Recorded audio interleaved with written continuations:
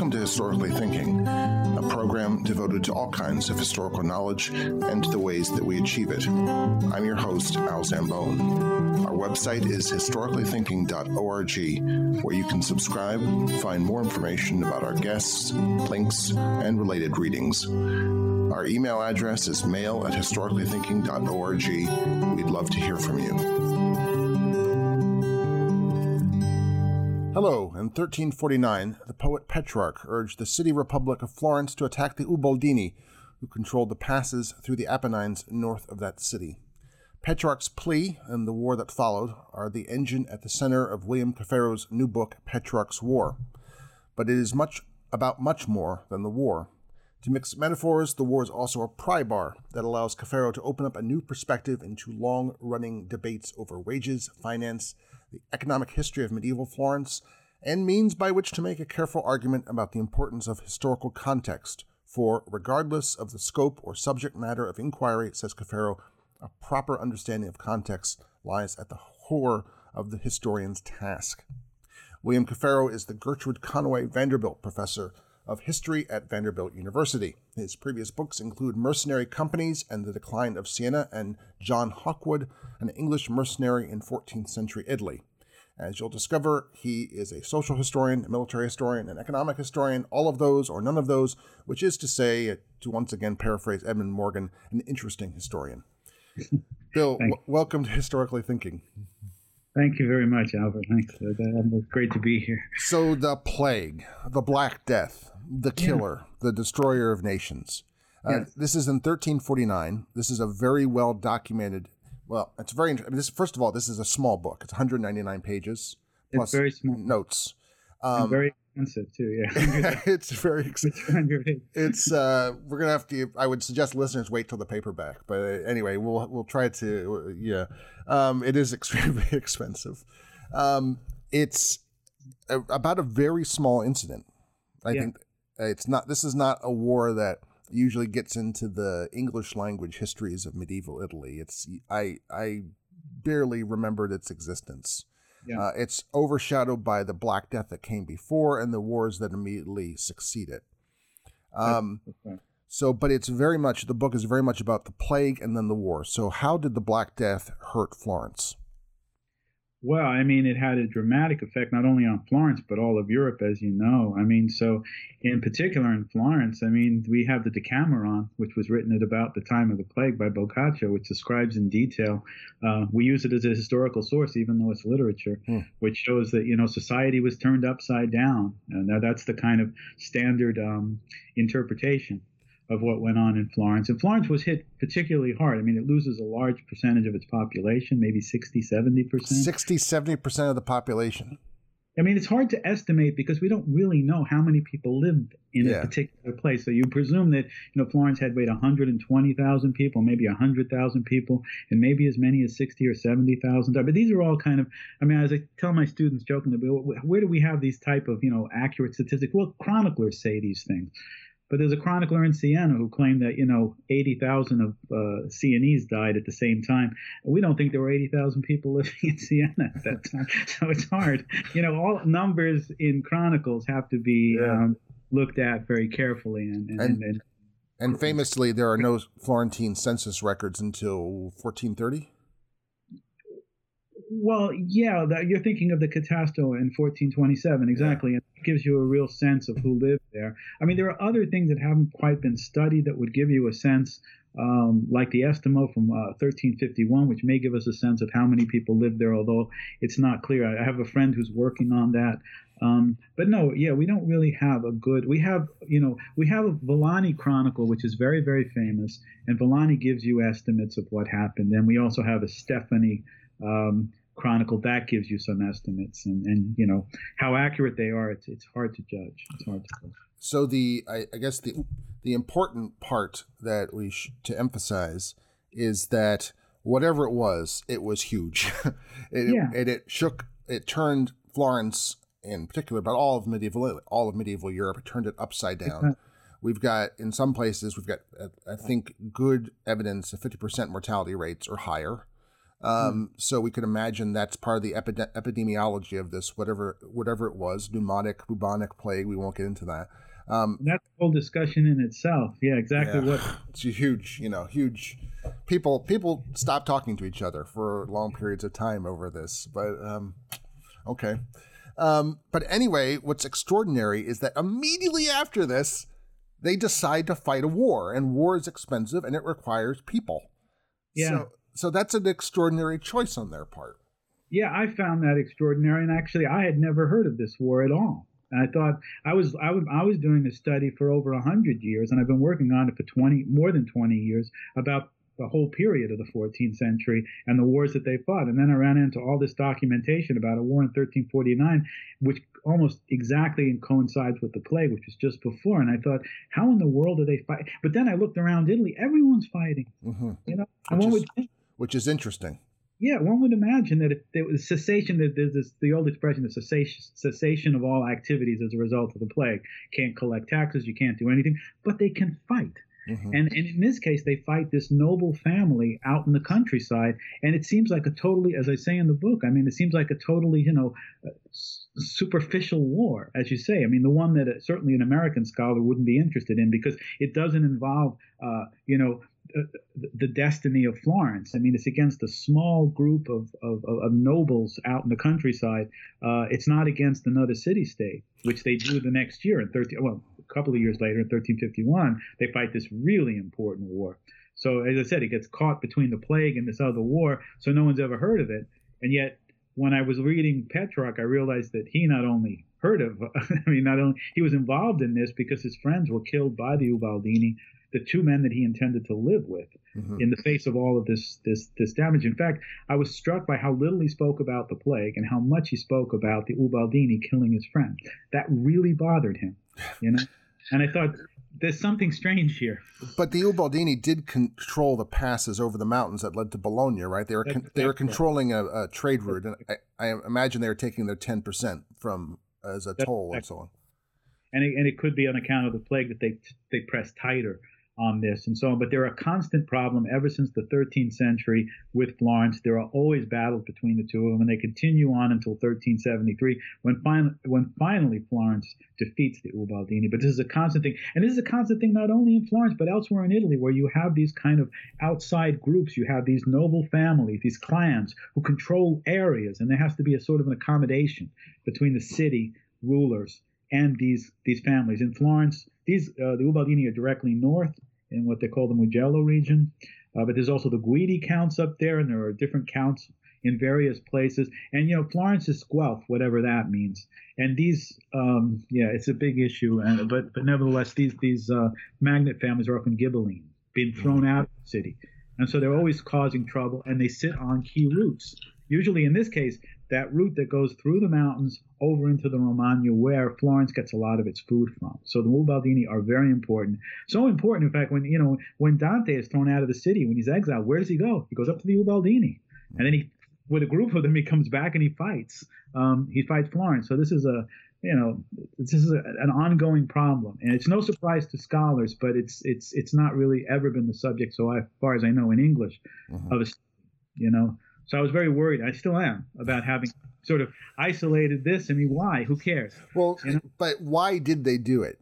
You suggest it's because Petrarch, the poet of peace, who wishes to end discord in Italy, that he convinces the Florentines to fight the killers of his friends. Well, I'm not so sure that he convinces them. He writes this incredibly aggressive letter. And I called it Petrarch's War in part because I wanted to make the joke, an internal joke, I guess a learned joke, that, Petrarch is famous for being a pacifist. And here he is. He wrote this letter, which took me by surprise as a historian. I'm not a literary scholar. And he wrote this thing saying you must go to war to protect your honor and so on. And so, it's basically what he wants, but it's also what Florence wants. So basically, the way I put it was that this is something he asked for, but it was also in Florence's interest. Florence was already trying to stop the violence that the Ubaldini were committing before it got its letter from Petrarch. But then it sent his army almost 3 days later, after it got the letter, back out into the field. So I thought that was at least, I can't prove, and nor do I really want to, that he actually convinced anybody. But the fact is, Boccaccio, who seems to be more involved in politics than anyone realizes, transcribed this letter. Of all letters, why this letter? It's not that particularly literary, and actually doesn't show Petrarch in a good light. So it struck me that it did have an impact on people. But like I said, I think you got a case here where Petrarch's interest and the interest of Florence kind of coincide with each other. So how long does this little war last? And let's give it lasts for a couple months or even weeks? Yeah, but it was a two-phase operation. The first phase, they thought they had won, basically, but then the Ubaldini start up again. So it's a two-phase over about a year and a half. Okay. And they capture some of the Ubaldini castles, but as we've alluded to, they don't crush the Ubaldini. They don't send them into exile from out from the entire. Well, they're in the Florentine Contado, the countryside. Yeah, right up in the north. But they don't manage to kill or expel them under threat of death or anything like that. Not at all. So it's an inconclusive war in the end. It's an inconclusive war. If you read Villani, Matteo Villani, who writes about it, it sounds like it's conclusive. We wiped them out. But clearly what happens next, in 1351, the Milanese invade through the Romagna exactly in the same place, and the Ubaldini are there to support them, and they win back virtually everything that they had lost. So totally inconclusive war. Again, making it not the greatest subject for inquiry. Yeah, not only inconclusive in some ways, making them into a fifth column for the Milanese in the huge war of 1351.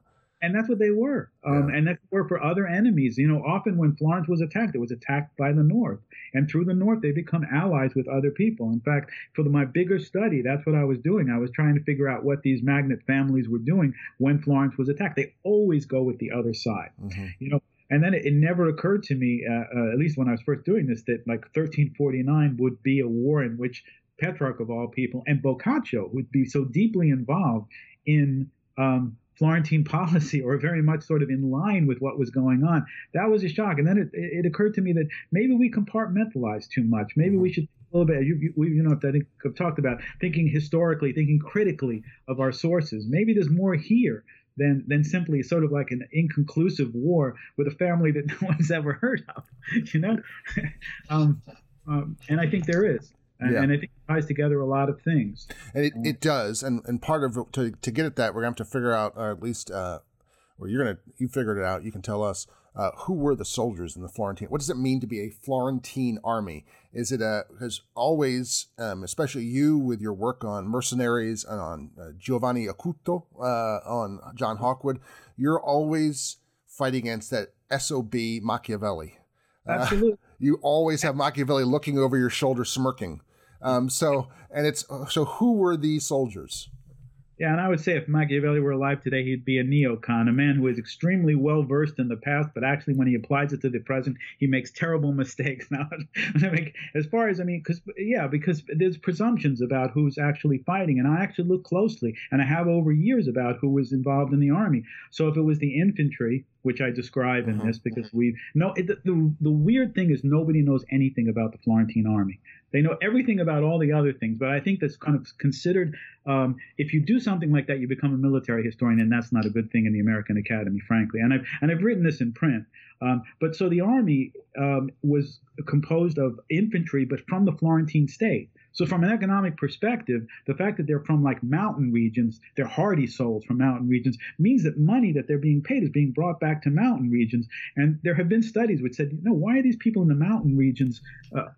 Burdell would say that they're the poorest, and so the Burdellian mountains and so on. Turns out they have a lot of money, And another study showed that they did, and then I realized, wait a minute, they're using people from various parts of the mountain area, like near Pistoia and so on, as their infantry, but their cavalry is generally mercenary. They're either Italian mercenaries or German mercenaries at this time. And the thing that I found that surprised me, and I wrote an article on this, is that they're often the same person, that they keep a sort of like a core of trusted soldiers, whether they're Germans or Italian mercenaries in the cavalry, or even in the infantry, they have this kind of group. And all studies nowadays say the infantry didn't matter. It was all about the cavalry. But the infantry, actually, they have nicknames. They consistently work. I've actually traced this out for about 100 years. So some of the people I mentioned in this book who sort of formed the core of the armies, they're still with them back in, all the way until the 1390s. I didn't say that here, because I kind of took a project, a long-term project, and decided to do a short-term project so that I could sort of pave the way for some of the type of issues that I want to deal with in the which I hadn't seen written about yet. Well, also, if we look at the epilogue, there are some other things that were punching your buttons. I think that made you also that you found something that from this larger project that you could deploy at a certain target to a certain extent, right? Yeah, true. That's true. And I kind of feel uncomfortable because I was kind of pretty more straightforward than most, I guess, historians sometimes are about my disagreements with some of the status quo. It's not supposed to be personal. So back to the soldiers. What percentage do you have a sense of what percentage the infantry is of the Florentine army? Yeah, I think it's a larger percentage. I would say that there's greater infantry throughout the 14th century than there is cavalry. And that's, again, not what the standard scholarly view is. The idea is that by the 14th century, the cavalry kind of take over. And a lot of the accounts by chronicles don't say much about the infantry at all. But I see that as a social issue. Mm-hmm. The chronicles themselves are not of the lower class. The infantry often is. And so they're more concerned about who the cavalry is. And so they just don't really talk much about it. But my figures suggest that the cavalry is larger. You have to understand, infantry is larger. Infantry is larger. I mean, you have to understand, too, that a lot of this fighting takes place in the mountains. Mm-hmm. And so what you do is you surround a castle and you try to take it. You need infantry to do that. I mean, you can do that with cavalry, too. But one of the great, people imagine war as being fought in the field and outmaneuvering people. Much of the war that's in Tuscany are done in the mountain areas around Tuscany. And this is an egregious example of it because it's out, right on the border. And so the infantry was absolutely critical. And things like Baratieri, there's like people who are just kind of called ribalds or something, who weren't even trained really. They seemed like the lowest element of society, would go out and just burn houses. And then they would mock the opponent. That's the other thing I found in warfare. There was actually sort of like systematic insults that you would perpetrate in front of a town wall or in front of a castle wall, saying, we're going to conquer you soon, and just like race mules or race prostitutes in front of me. Tuscan war is bizarre. Yeah, and these people, what's particularly interesting, these people like Baratieri, they all have a different pay scale. This is where we're getting into further parts of this book. That's right, they do. They're often paid for simply burning a particular house. So they get paid by the actual act that they do, whereas soldiers... They're piecework. Important, as you brought up too. I mean, the idea is like a cavalry person, like according to the literature, cavalry people were paid a certain amount if you were a captain, and then he would dispense it to his troops. Mm-hmm. The reality on the budgets is that the state decides what the captain's going to get and what his followers in his troop are going to get. They actually set salary scales for that. But if you're a baratieri, there is no real salary that you get. You just seem to get, if you burn a house that's 10 florins here. Depends on what house it is too. Yeah. If you steal somebody, you grab somebody, then you get also something, part of the ransom. It's a complicated issue. I wanted to show that it was a complicated issue. Yeah. That was part of it.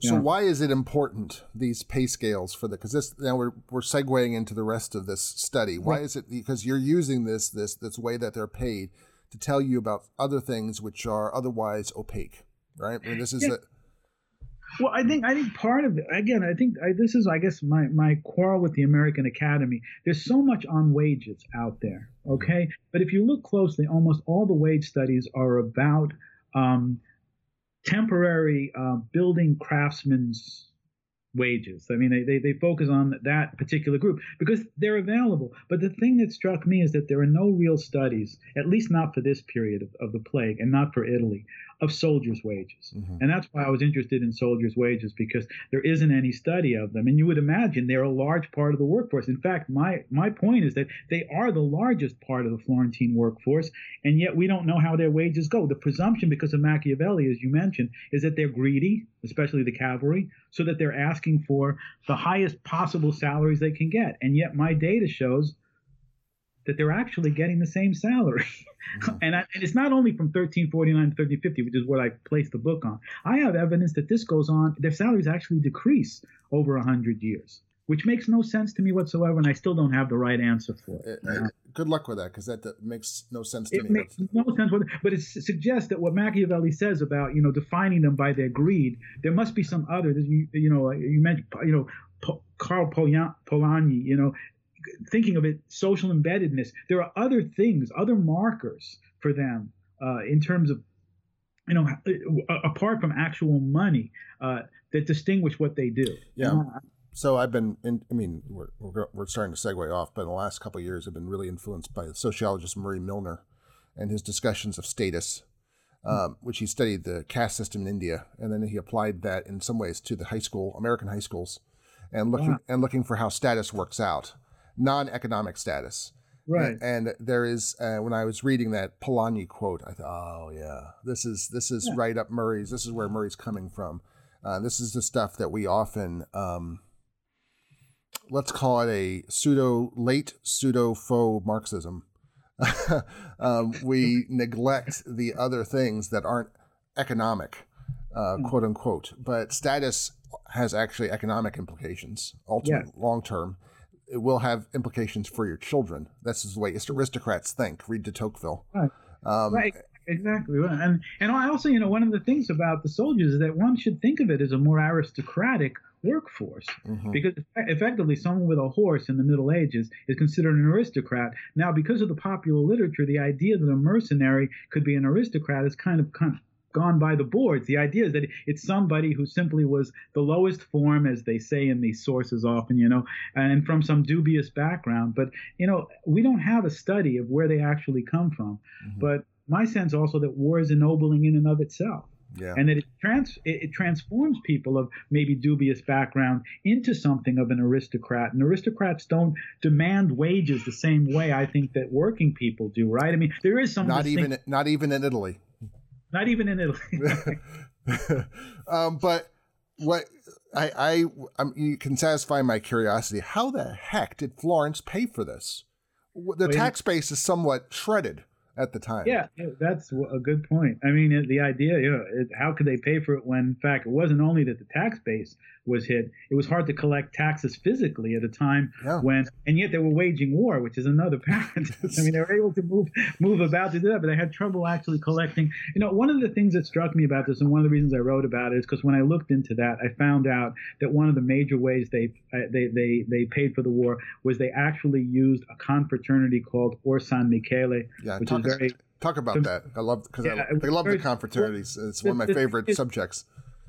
Yeah, well, the confraternity of Or San Michele was, one of the major ones in the city, and it was a place which accepted during the plague pious bequests of people who had died. And so what happened, and this is in the Chronicles and is well known, it became quite rich, while the state had almost no money. Or San Michele had a lot of money from victims of the plague, and in fact, they even get a figure from the Chronicle, like 500,000 florins, which is a lot of money. Which is a lot of money. Typical year. And they say it was mismanaged. I actually looked at the records to see if I could find what money they had, and actually they don't have records from that time anymore. So, but what is clear from other records is that the city actually relied and asked for money from Or San Michele in order to pay for this war, and that the Or San Michele actually lent it to the state without any interest. I was going to ask what the interest rate was. And the weird thing is that Or San Michele, because it's a confraternity, is run by monks. Yeah. And the people, as strange as this may sound,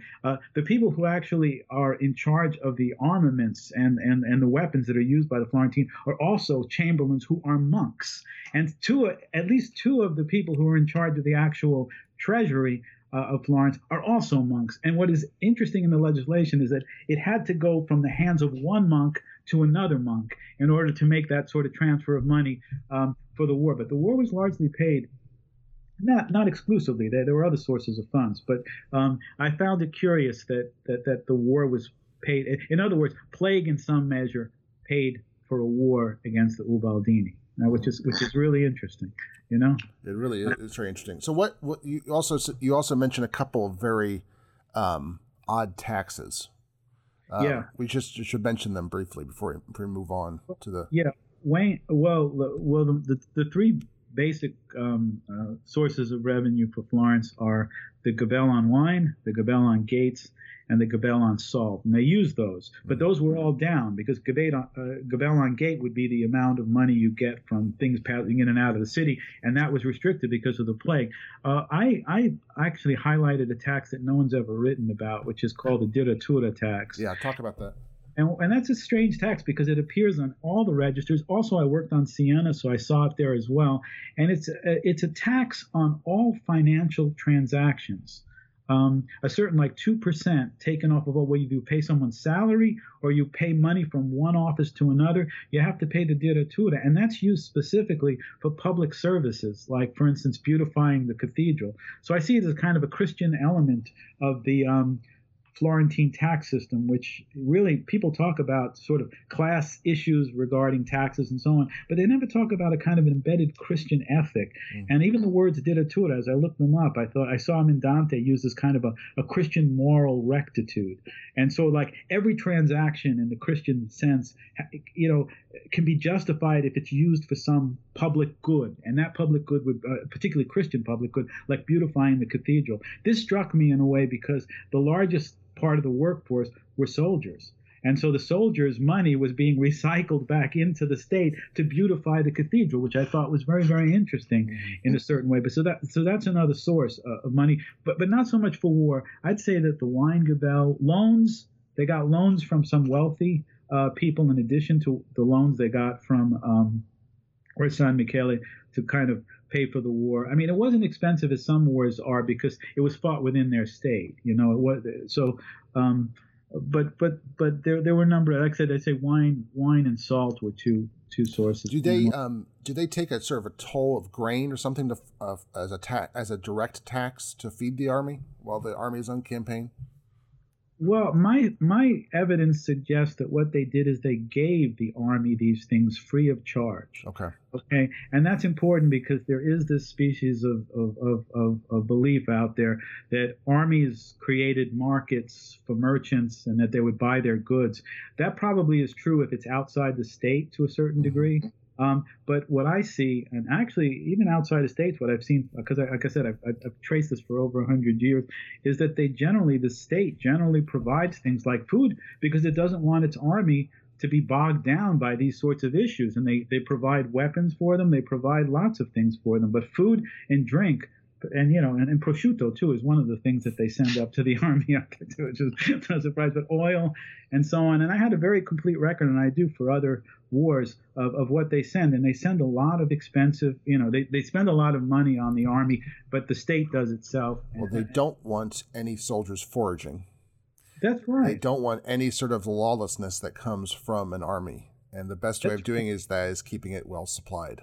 Right. If the army isn't properly supplied, then what you're going to have is them looting your own people, which happens. It happens when you get a bunch of 20-year-olds together in a group. They end up, doing bad things. So we both know this very well. We do. So, do you have a conception that Florence believed this war would be economically beneficial beyond, of course, getting rid of the Ubaldini throttling the trade into Romagna? Was there? Did they have a war? I mean, in 1349, were the Florentine city fathers a bunch of proto-Keynesians who believe if you really want to jumpstart an economy, let's fight a war?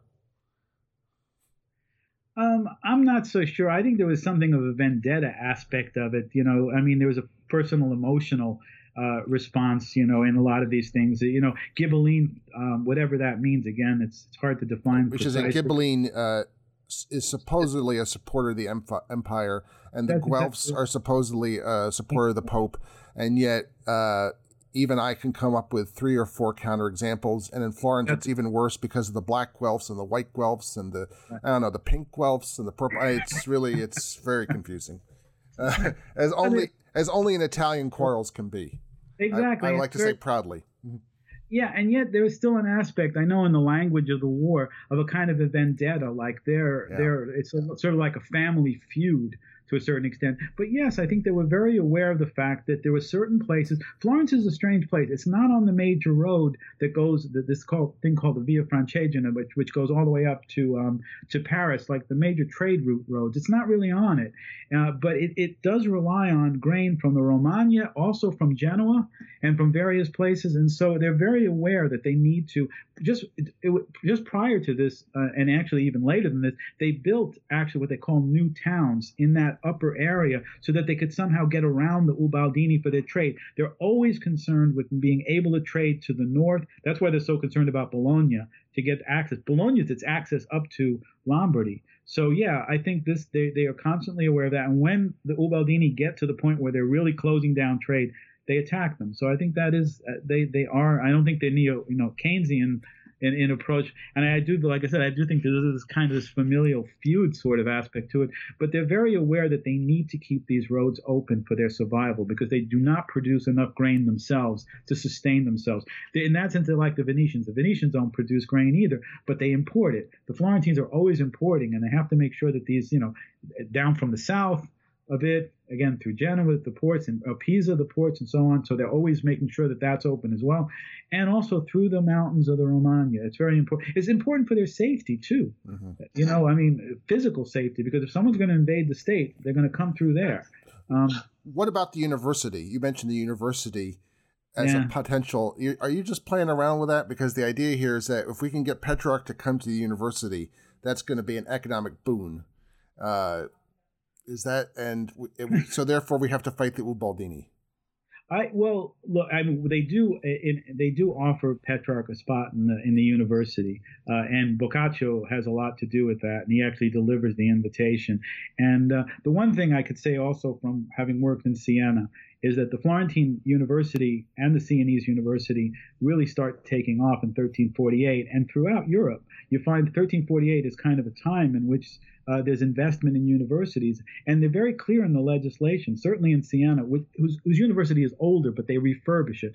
Florence makes a university, and they're very clear about what they're interested in. They're interested in improving human capital, and they're interested in attracting students and their money to these universities. So I see the university very much as I'm different from a lot of people in that regard, but I do see who focus on the university itself. But I do see it as an economic issue, and I think someone like Petrarch coming to the city and coming back is something they seriously considered, and that would help fix that university, because Bologna is where Petrarch himself went. That's the big university. Everyone's trying to emulate that, and to get someone like Petrarch would make it successful when it wasn't apparent in 1348 that anything would be successful, right? So I think it's an important part of the story. Let's move on to the some of the related larger issues that we're going to spend a little time. I suggest in the notes that I gave you that there's a standard received view. I remember this from doctoral comps, a standard received view, SRV, of post-plague Italy. And basically it's kind of commonsensical, and maybe it's too commonsensical. I think it's what you might be suggesting, that it was good to be alive. And that there was a sort of, because the population was too high, this is sort of a neo-Malthusian argument. That's exactly right. And that when the population was cut by a beneficial plague, all of a sudden, wages went up, wages, awesome. More economic activity, more productivity, because the survivors had to learn how to be more productive. I guess I forget if this also is related to the increasing mechanization of like sort of water power in the late Middle Ages. I think people have made that argument. Clockwork, blah, blah, blah. Basically, it was like Malthus, and maybe it is a very Malthusian interpretation of medieval Europe, is that the plague was like really the best things that ever happened. How does studying soldiers' wages challenge that? I think we've already suggested how. Yeah, I would only add to your schema for Italianists. They even talk about market integration. Yeah, right. The rise of territorial states makes greater market integration as a result of the Black Death, mm-hmm. which sets Italy on the path to greater productivity eventually. Mm-hmm. The only thing I'd say about that is, like you said just at the start of this, it all fits too well, and it's and in a sense, it's teleological. I mean, the evidence, when you look at it up close, And what I did is I looked at it up close. Doesn't completely support that. It doesn't totally negate it either. I mean, there are aspects of this that, in fact, are positive. But when you look at it up closely, there's a lot more going on. And so this is the point I try to make throughout the book, is that you look very carefully at the historical evidence. The idea that the market forces kick in and everybody's wages just go up if they're laborers, that's the critical thing, simply seems to have missed a large portion of the Florentine workforce, which makes one wonder exactly what we're talking about when we're talking about occupation in the distant past, or we're talking about wage in the distant past. And that's where I talk about context. If you look closely at the context, these things are not so clear. So you can't make a conclusion based on sort of a couple of the thing that concerned me was that some of these conclusions about wage earners and how much they made are based on, say, 4 or 5 people who are building crafts laborers. And there's a person who does this who's very mad at me right now for what I've said, because that is the standard thing. And if you look at these wages, and persons have written, said, well, you can't find any other wages. And as you mentioned at the beginning, we have archives with an enormous amount of statistical information, which hasn't been used. People have kind of like built off of everybody else's work and made this kind of grand construct. And to me, it's very dangerous, particularly in the world we're living today, if we decide that we're going to just take this information, these historical facts, and just build off of them instead of going back to what they are and actually asking the question whether, in fact, they're accurate as accurate as we think, or we're just simply cherry picking examples to make this look this way. I mean, the thing about the prosperity after the Black Death, it works great, right? Because, ultimately there is prosperity, but what is really happening after the Black Death? I mean, it's more confused than that. Yes, places where there seems to be prosperity, places where there doesn't. What I tried to do is present a vision that is kind of different, where you've got bell ringers representing the city and embassy all the way to Avignon and crazy things like that. Yeah, well, could you explain that? I want to get to that. 'Cause I was just about to ask that question before we got to the questions of context and sort of problems of the longue durée and all the rest of it.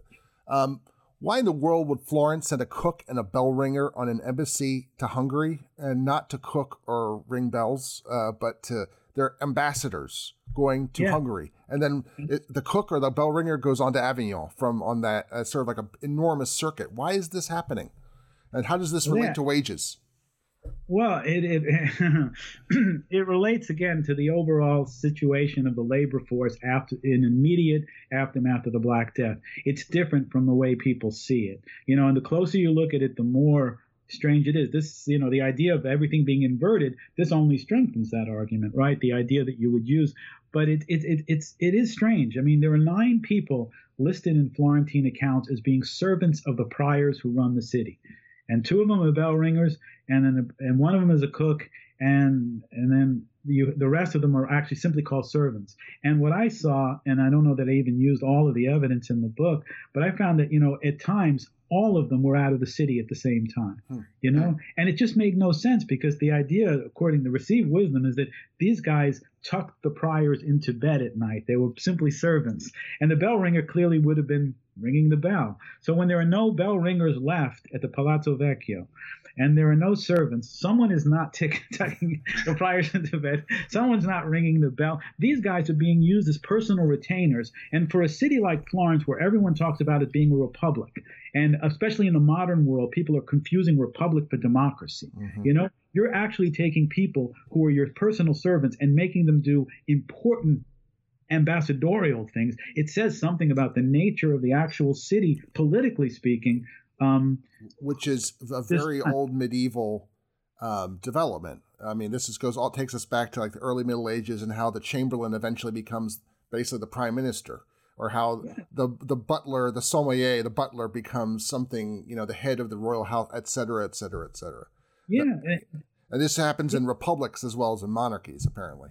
Yeah, and then the idea, and the received wisdom for Italy is that, the way monarchies work and the way lordships work are I'm saying lordships and republics is very different. Lordships, you would have someone like a personal retainer, because they would tell you, but priors are supposed to do things in a more, again, we kind of confuse republic with democratic sort of thing. And meanwhile, as a result of the plague, at least in the short run, what seems to be happening is people who are not qualified to be ambassadors by any of the evidence that we have so far, anything that anyone's ever written about, are actually being used not only on embassy, but on very important ones.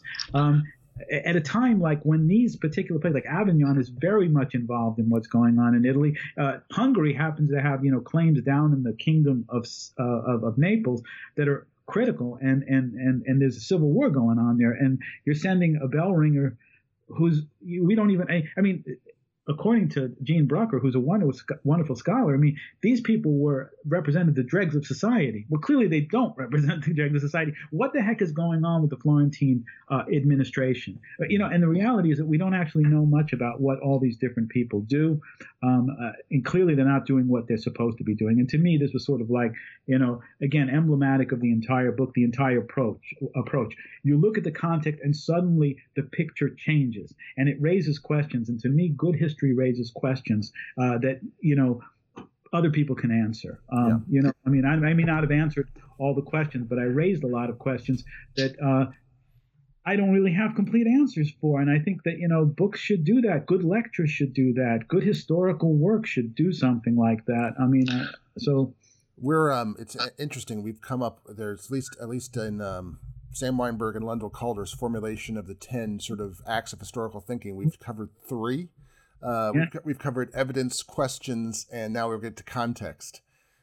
So you, in the epilogue, you have a problem with the current fascination with, we could almost a repristination, I would say, of the longue durée, which of things happening over a long period of time, and with historians trying to understand processes that take a long time.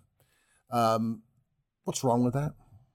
Or maybe I should say what's right about that first. I should have you tell me what's right about it first. I think it's good that you say what's right about it because, first of all, I think there's something very good. I should start out first by saying I've read Sam Weinberg and Lendl Calder quite a bit and even taught a class in which I use their work. And so, I mean, I very much appreciate their work. And in fact, I think this is the idea of critical thinking is what we're trying to teach our students and what we're trying to do ourselves. And that made a big impression on me while I was going through this data, trying to make the big argument that would resonate, realizing that there was a smaller one that may resonate less, but maybe more honest. Well, I have to say, it struck me that as a whole, we could, if we wanted to, we could put together an entire series of books like Petrarch's War, which each had, I mean, this is an argument ultimately about context.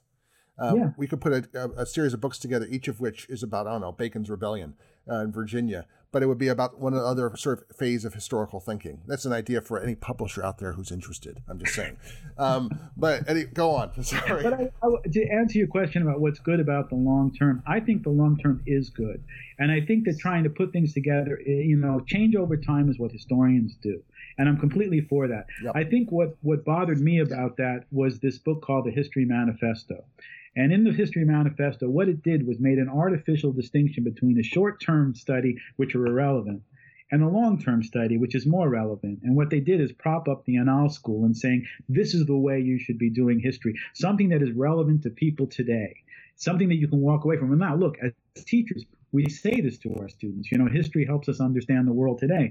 But it strikes me that in order to understand the world today, we should look at history carefully rather than sort of ask a simple question of the present and then go back and cherry pick examples so that it kind of fits something that, like, yes, the roots of, modern democracy are in the Middle Ages, which is what people did for years and so on, And I said, no, it's more complicated than that. And in the crazy world that we live in now, that more complicated story is actually the more useful one. That's what I wanted to say. Yeah. And that the distinction between short-term and long-term is a kind of an artificial one. So I'm completely in favor of long-term because that's what I'm working on right now and I've always done.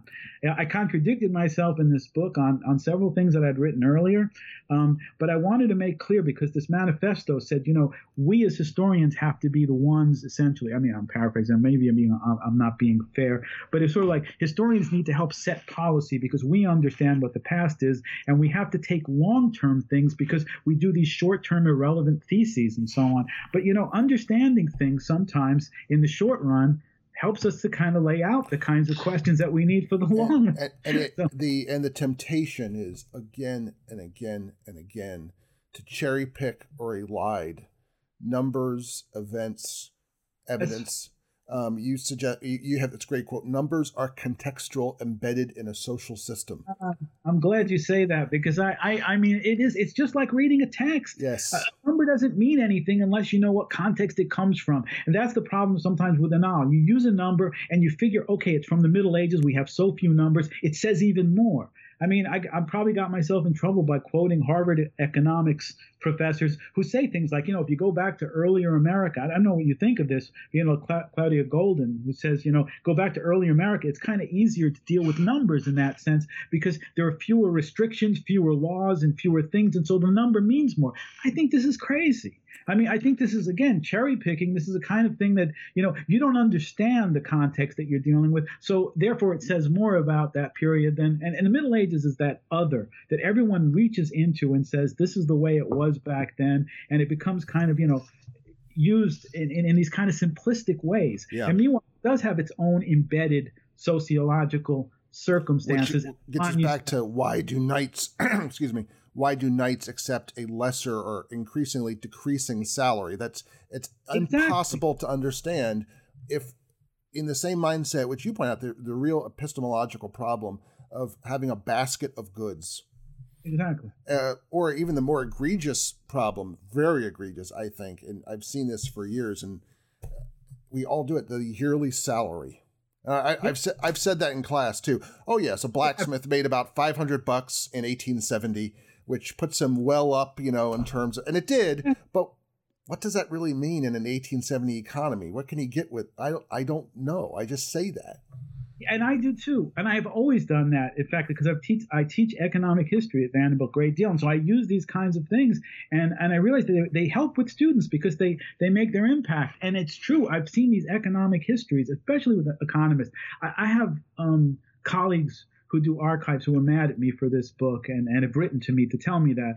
But actually, if anyone I was picking on in some ways, it's the economists, because sometimes what they like to do is bring everything together, get a basket of goods, make it sound like science when in fact it isn't, because, they answer questions that in the modern day people want to know the answer to, and somehow, look to economic history in the past to sort of reinforce what they're saying. And I would like it to be, okay, start with a hypothesis, look closely at the evidence, and if the evidence is contradictory, don't hide that, use it and say, what does that actually say about the past? Because even in the present, economics is a contradictory science. I mean, you have different patterns going on at the same time. And I wanted to stress that, and at least in one book. And I think I could have used more years. But in using 2 years, that enabled me actually to bring Petrarch into it, which was a way of saying you've compartmentalized so much that you've kind of missed the fact that literary trends are going alongside of also economic and political trends at the same time, which are very unusual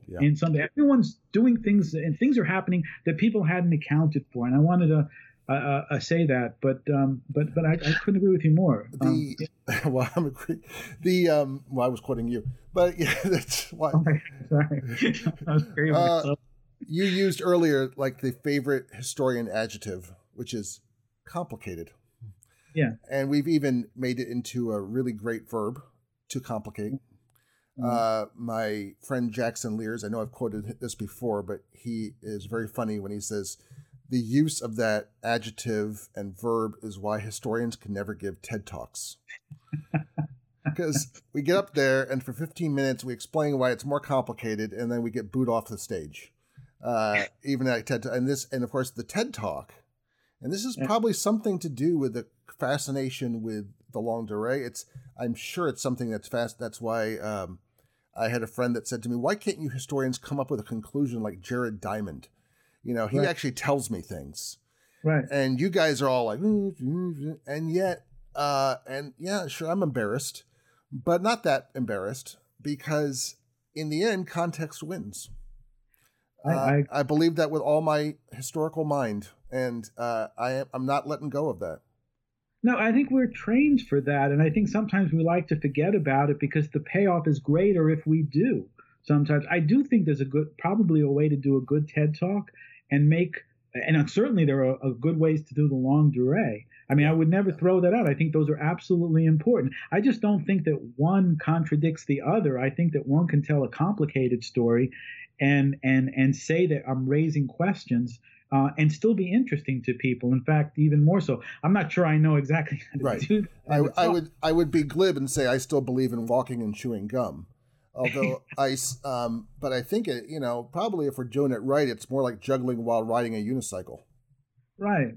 Right, that's a good image, and I would agree. I agree with that. But I do think it can be done, and I think we should ponder these sorts of things and talk about them openly, rather than sort of relying on economy. And one of the things in the History Manifesto is that it complained about economists setting policy for the United States because they do give you answers that you could use, whereas we don't. And the person was saying, well, we should. And I would say, if you're going to do the longue durée, then approach it again with the notions that you do with short-term things, that in fact there are differences are going to complicate, you can use that word for it, but contextualize as well, and tell a kind of a story that is nuanced, but not something that you sort of crafted very simply and then use these examples. Because right now I'm working with double entry bookkeeping, and there's a book by someone who says, double entry bookkeeping, which started in Florence, according to this book, and and it was the foundation of the modern world. And I think to myself, I know this book. Go on. and it sells a lot of copies, and it's wonderful, and I enjoy reading these books. I mean, this is what got us into history to a certain extent. Exactly, absolutely, yeah. We can't be hypocritical in this. No, There's a much more complicated story that you would like someone to kind of like, even if you gave, I feel like, isn't it possible that my audience is smart enough to actually, or my students are smart enough to actually understand that there are nuances in this that actually make it more appealing, that you could, looking at something very carefully, find a bell ringer in Avignon, which is one of the reasons I use that, because this is cool. On some basic level, this is more than you would have expected. It's more than I can expect, and more than I can actually really account for. But the reality is that, life, the world, the economy is complicated, to use our word again, but complicated in ways that are fascinating, not necessarily sort of, eliminate us from the story, because the simple answer is often the wrong one. And if you're going to try to learn from history and you're looking for only a simple answer, I'm super sensitive probably because I'm a medievalist, and because, like I said, everybody looks at the medieval period, the medievalists, to make themselves back. And I wrote a book on historiography once, and the medievalists in the first instance tried to make themselves current by showing how all things that were modern came from the Middle Ages. Then nowadays, the standard in the field is that everything is strange in the Middle Ages, and that it's nothing like the modern period. But in a certain way, they're still sort of playing off of a kind of something that would appeal to modern people, because strangeness appeals to modern people, just like relevance. You know what I mean? To me, it's like the other side of the same story. It's true. It's both strange, and there are modern things there. Well, it's like this is funny, as a Southern historian, I can also I'm playing upon exactly the same tunes. Hitting the same chords on the piano, right? It's both. It's representative and emblematic of the rest of America, but at the same time, it's the other. So either way, I win. But it's true. And it needs to. In my opinion, actually, it needs to be said. And and it often isn't. And as I said, one of the things I worried about was that, especially as a historian, we tend to fetishize other historians, and there's a payoff in that. I say, like in the History Manifesto, they're saying the Annales School and Burdell is just the greatest thing ever. I've read Burdell quite a bit. I've taught Burdell. There are parts of Burdell I don't get anything out of. Some of it is sort of like put together with an example from 200 years distance to tell you that, a labor market is so on. And I think to myself, what the hell is it? I found that I was raised in an Annales department. And so I sometimes, but I remember having the exact same experience, reading him with those two in the same paragraph, sometimes. And I was never, is this history? I don't understand. What, is this? And yet, yeah, exactly. And you would agree that the larger idea, like the Mediterranean as a unit, is a fantastic idea. The idea of capital cities in economy, I think, is a wonderful thing. It's out there, and I think people should think about it in those terms. Yeah. And so he's set the terms of discussion that are absolutely critical. But I've seen something like a History Manifesto. This is the way we should all do history, and I think it could be dangerous when someone writes, for instance, a history of reading. and then takes one. I mean, there's a book out there now, and it takes an example from here, an example from there, and they're completely different places. And it's like, I mean, I think it sounds wonderful. But when I read the book, I looked over the book, I thought, this doesn't tell me anything. It doesn't help me with anything. I mean, it's sort of like, again, it's someone sitting, having come up with an idea and then not really kind of thinking about it carefully, running through the evidence, doing the things we tell our students, with Sam Weinberg and Lendl Kohler saying, do with your students, have them work through the problem, not necessarily just remember the fact, but, work through the evidence and think critically about things. And I said, if history is supposed to teach a lesson, that lesson should be that we should think critically about everything in the modern world as well, and not look for simple solutions that kind of allied with our politics or whatever, My guest today has been Bill Cafaro. He is the author of Petrarch's War, which I regret to say you should probably wait for the paperback because of the publisher charging the full economic price, apparently. Bill, this has been a delight. Thanks so much for talking with me. For more historical thinking, go to our Facebook page, where you can comment on today's program and suggest ideas for programs to come. Please subscribe to us on Apple iTunes. And if you like what you've heard, please leave a review so that others can find us. Our program's editor is John Rudat. I'm your host, Al Zambone. Talk to you next week.